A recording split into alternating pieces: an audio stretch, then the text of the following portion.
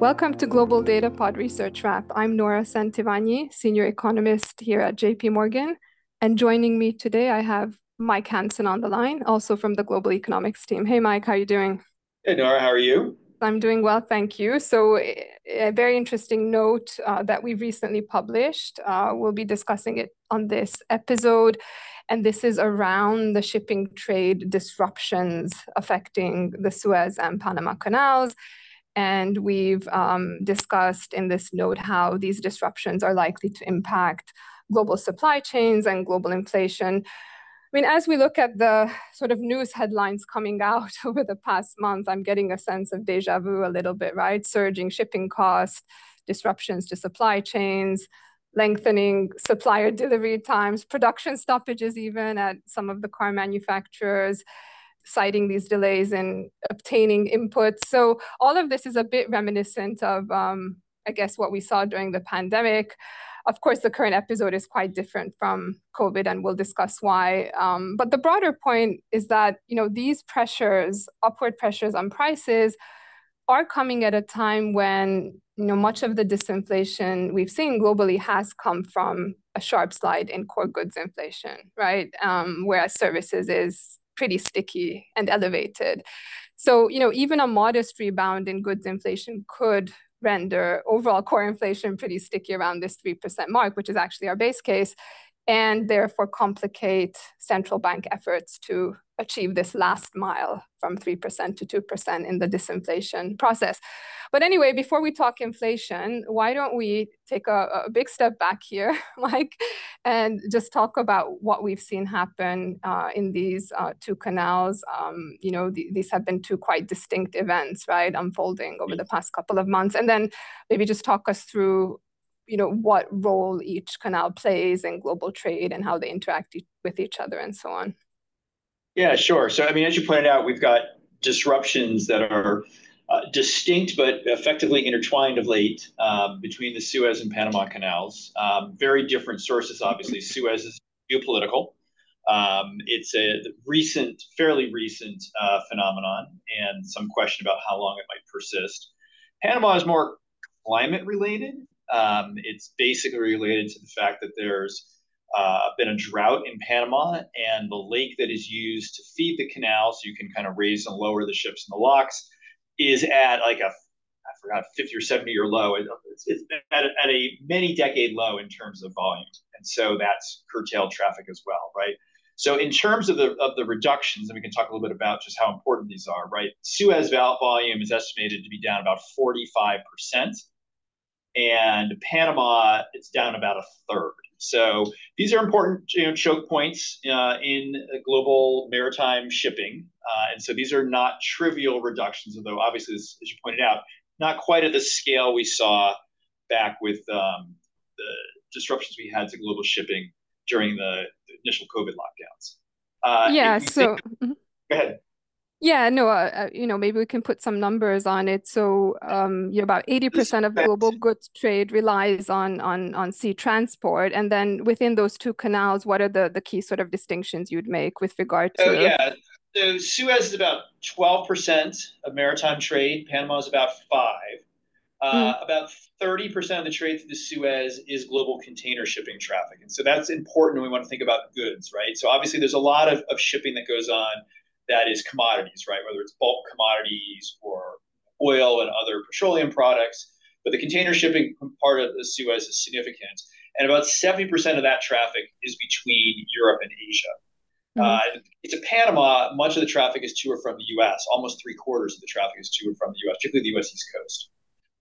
So there's obviously differential impacts in terms of the parts of the world that are most directly affected by these. We noted in the piece itself that the redirection of the Suez traffic, right? So what you're basically doing now, of course, is you're moving ships around the Horn of Africa. You're adding a week to maybe even 2 weeks to the total travel time. That's obviously putting pressure on the costs of that, whether it is insurance costs that have gone up significantly, but also, of course, it takes more fuel. You have to pay the staff longer on these ships. So all that's putting upward pressure on costs. It's effectively a meaningful reduction in the capacity for global shipping. We estimated in the piece, as I mentioned, about a 9% reduction effectively global shipping capacity. So it's a material shock. Again, talked earlier, and we'll scale it a bit more as we go forward. Not the same magnitude as COVID, but nonetheless, it's material, right? We've seen some pretty big jumps in shipping costs, for example. Yeah, and the point that you made, and I want to emphasize it again, is that we have seen pretty large declines for both container ships and oil tankers transiting through, for example, the Suez Canal. But the Suez Canal is far more important for goods rather than hydrocarbon trade, right? So if you think about the transit of crude going from the Gulf, that's more reliant, for example, on the Strait of Hormuz, and they can use pipelines such as the East-West Saudi one, so they can bypass that choke point to some extent. So I think what we're emphasizing here is that the implications are much more significant for these container ships going through the Suez Canal. And that's going to be Now, obviously relevant to the inflation discussion, right? Because yes, talking about yes, final goods versus intermediate goods, right? The things that are in container absolutely. ships, by and large, final Yeah, goods. yeah, absolutely. Yeah. We'll come to that. But first, let's talk about the scale of the increases we've seen in shipping costs, right? And there's all sorts of shipping cost indicators. You and I have spent a great deal of time trying to go through them individually and how they differ. Some have increased much more than others. They're measuring different things. So, do you want to just sort of help Yeah, we guide can us jump through through what we should be looking at? exactly. Yeah, I mean, there's two commonly cited measures that have really kind of hockey sticked, if you will, have really shown very sharp upward movements, are up about 2.5-fold over where they were, say, at the beginning of December, right? And one of those is the World Container Index (WCI), commonly cited, produced by a jewelry shipping company, and then the other is the Freightos Index, and they're both up about that amount. There are some other indices that are cited. There's the Harpex, which I think is finally showing a little bit of an increase. That is a charter index, so there's perhaps reasons that that is more delayed, showing less of a spot increase and more of a kind of a slow feed through. The main broad shipping index that's often cited that is a very distinct thing is the Baltic Dry Index. Mm, yeah. That is a measure that is not of container ships, but rather of bulk carriers, right? So we talked about a little bit earlier, right? It's going to be basically commodities that are shipped in bulk. So it could be food stuff, it could be metals, or there's some, any kind of large bulk, mostly commodity type stuff. Mm, That index actually jumped sharply into the beginning of December, mm, has pulled back a fair bit. About half of that's come back. But if you look at where it was, say, 6 months ago or so, it's still up about 50%. It's up some. It's not up nearly as much as some of these other measures are. Again, for historical context, if you look at kind of what the costs are right now for shipping, the standard unit is a 40-foot equivalent container, right? And those prices have gone from under 2,000 to close to 4,000 for some of these main indices. Remember, they'd gotten to 10 or 12,000 at the peak of the pandemic, right? So just put a little bit of scale on that. And then we can get data on individual routes. What we have certainly seen is substantial jumps in the routes that go through the Suez, particularly from China to European ports. And so depending on which index you look at, they're generally up 300 to 350% with data through the last couple of days. It's up even more than we had in the note last week. You're seeing about a 250% increase on the reverse route if you're going from Europe to Asia by some measures. And then you are seeing some pickup in the US. It depends on where you look. Some of them show actually a little bit larger increase to the West Coast. Some show a larger increase to the East Coast. You would think if it was a material disruption of traffic through the Panama Canal that you would see a bigger move on the East Coast. Some of that was redirected prior to the geopolitical events that have risen in the Red Sea area to the Suez, ironically. So this is the sense in which these things actually interact a little bit, right? But generally speaking, you're seeing some pretty significant increases. They are somewhat more concentrated, or somewhat larger, if you will, in the routes between Europe and Asia. But you've seen some meaningful pickups in routes to the U.S. as well. okay, yeah, perfect. So maybe we can talk about then some of the implications for inflation, and then maybe we can kind of come back after that to how long these increases could persist and what are the factors going into that assessment. I mean, on the inflation side, these increases in shipping costs that you mentioned, they're going to pass through into imported goods prices with a lag. So that's the first point I want to make. And really, that will depend on both the duration and the intensity of these disruptions. The impact on prices will also depend on a bunch of other factors, things like cyclical factors that can either reinforce or mitigate the upward pressure on prices. So, for example, if we're in a period of weaker consumer demand, then a greater portion of the upward pressure on shipping costs could be absorbed by profit margins, right, rather than reflected in higher final output prices. But either way, the broader point that I made at the beginning is that global goods disinflation has been the primary driver of lower inflation. So, at the very least, these recent increases in shipping costs, they risk interrupting that disinflationary trend. And at the worst, they could push traded goods prices higher for quite some time. Now, we have come up with an estimate here of Well, before the we do that, impact. you want to put a little bit of a context on kind of how much global goods prices have moved of late. Just how large Yeah. that disinflation force is. Yeah, absolutely. So globally, core goods inflation has slid. Well, it slid into deflation in the 3 months through November. We got down as low as -1% annualized. Relative to kind of the pre-pandemic norm, that's an undershoot. Pre-pandemic, we were kind of averaging something like 0.5 positive, right? So there's been a significant move down. I think in many ways we felt that negative number was probably not very sustainable. And, we'd been arguing that because most of the normalization in supply chains had already completed, that ultimately we would see a fading of that deflationary impulse. And that was kind of already in our forecast. Now, relative to that, we are now seeing the data through December. And actually that's showing already a rebound to zero from -1. So we're already back to zero. So that's already a pretty meaningful swing. And, if we kind of look at these increases in shipping cost, and, as I said, we came up with some estimates. At the very least, it would suggest we kind of revert to this pre-pandemic historical average of about 0.5. There could be a bit of upside to that, or a downside depending on the various factors. We've got the China deflation spillover, which is still there, pulling us down. But I think that impulse is certainly fading. We see that fading impulse in the U.S. import price data as well. And then now we've got this increase in shipping costs, which is the new impulse. Now, as I said, I think it's going to take a few months for this to pass through to consumer At prices. least. And at least, yeah. And then the work we've done on this suggests it's about 4 months. Now, that sounds a bit precise, but that's what we're getting in most of the global models. In some cases, we looked at this for Europe separately. It could take up to 4 quarters. So it could take substantially longer. But for global and for US, we found the most significant impact after about a bit more than a quarter or two, let's say 1 or 2 quarters. So the estimate we came up with, which is really just based on fairly simple regressions of core goods CPI inflation on these various container shipping indicators. We did control for demand, just to be sure.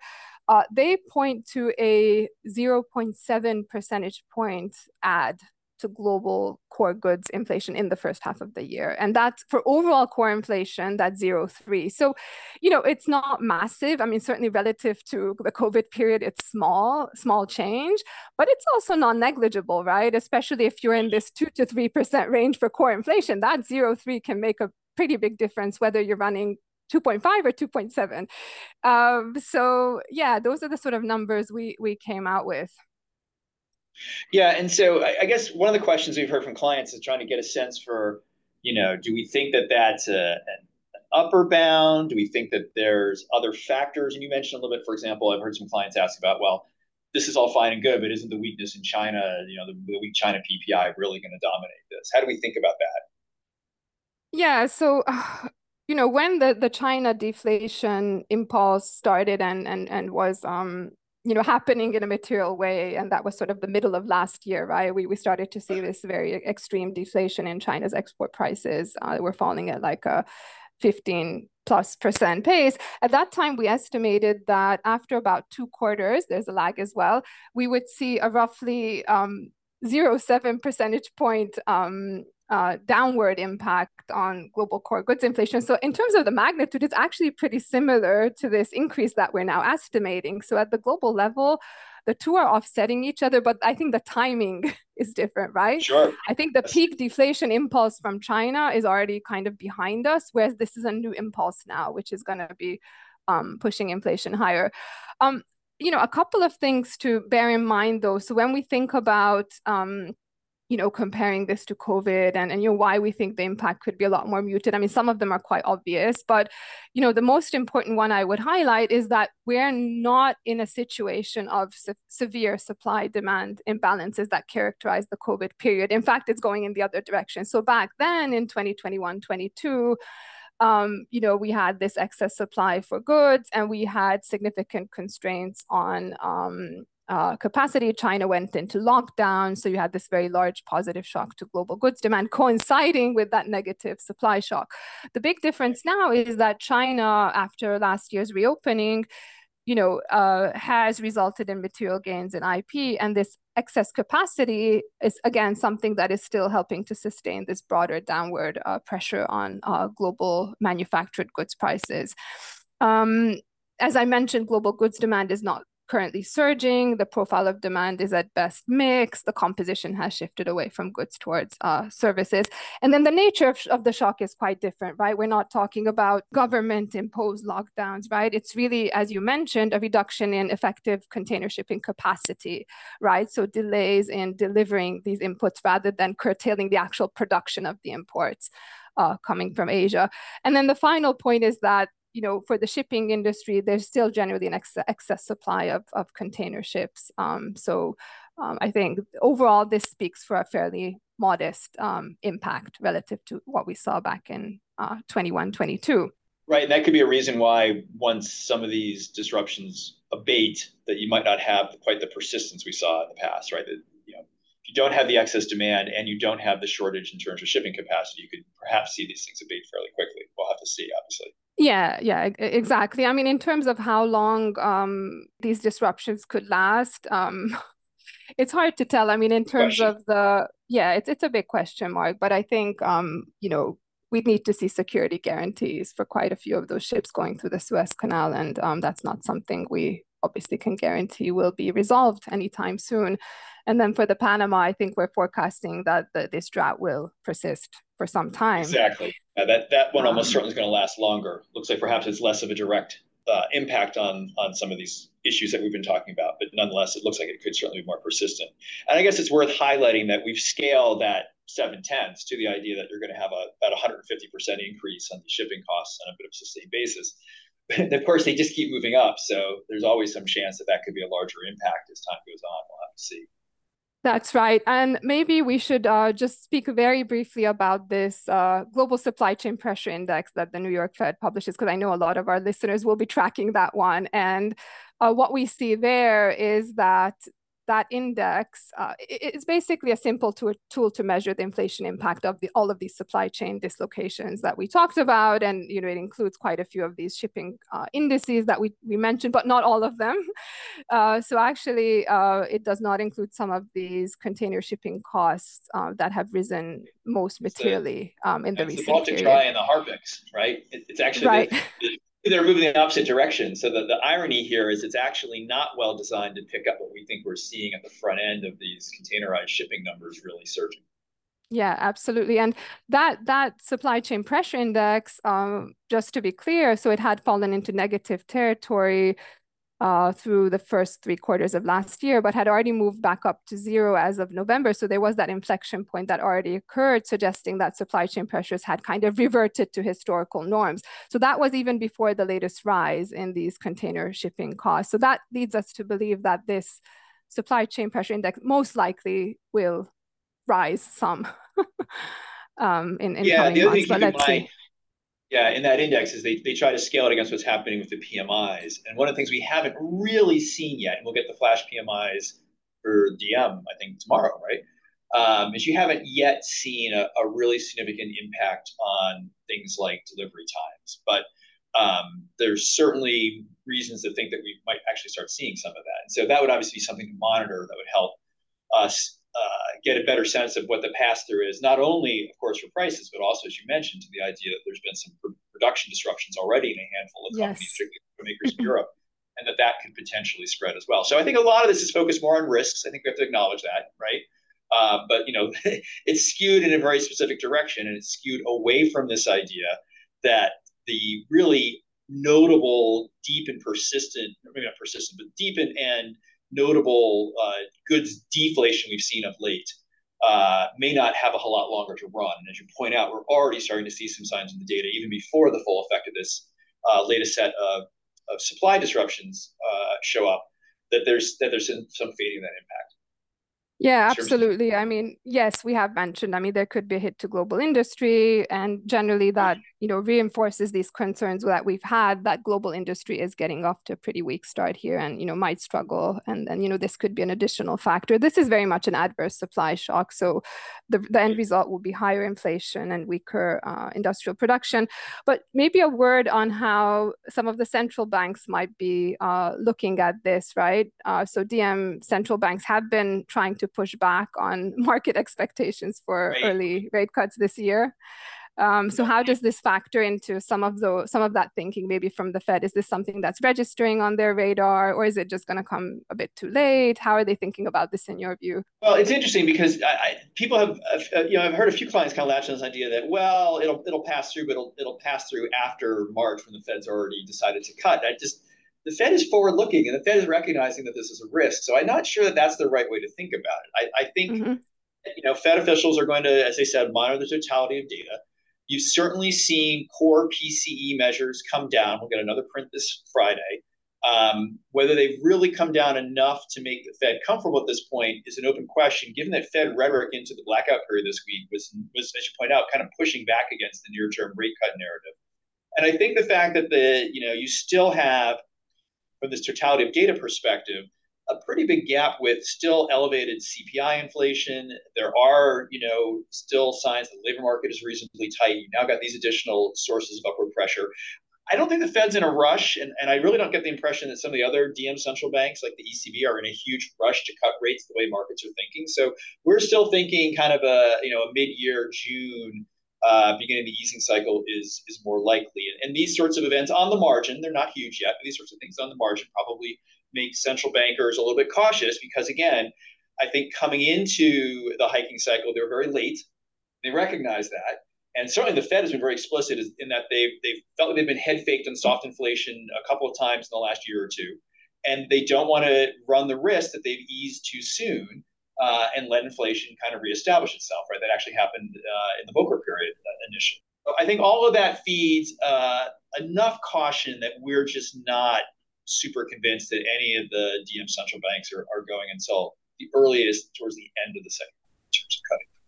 Yeah, absolutely. Of course, we'll get a lot of noise in the US inflation data. For example, we could get a pretty big fall in used car prices, it looks like, based on the industry numbers. So there'll be a lot of noise and volatility for us to chew on, I'm sure, in the next few months here.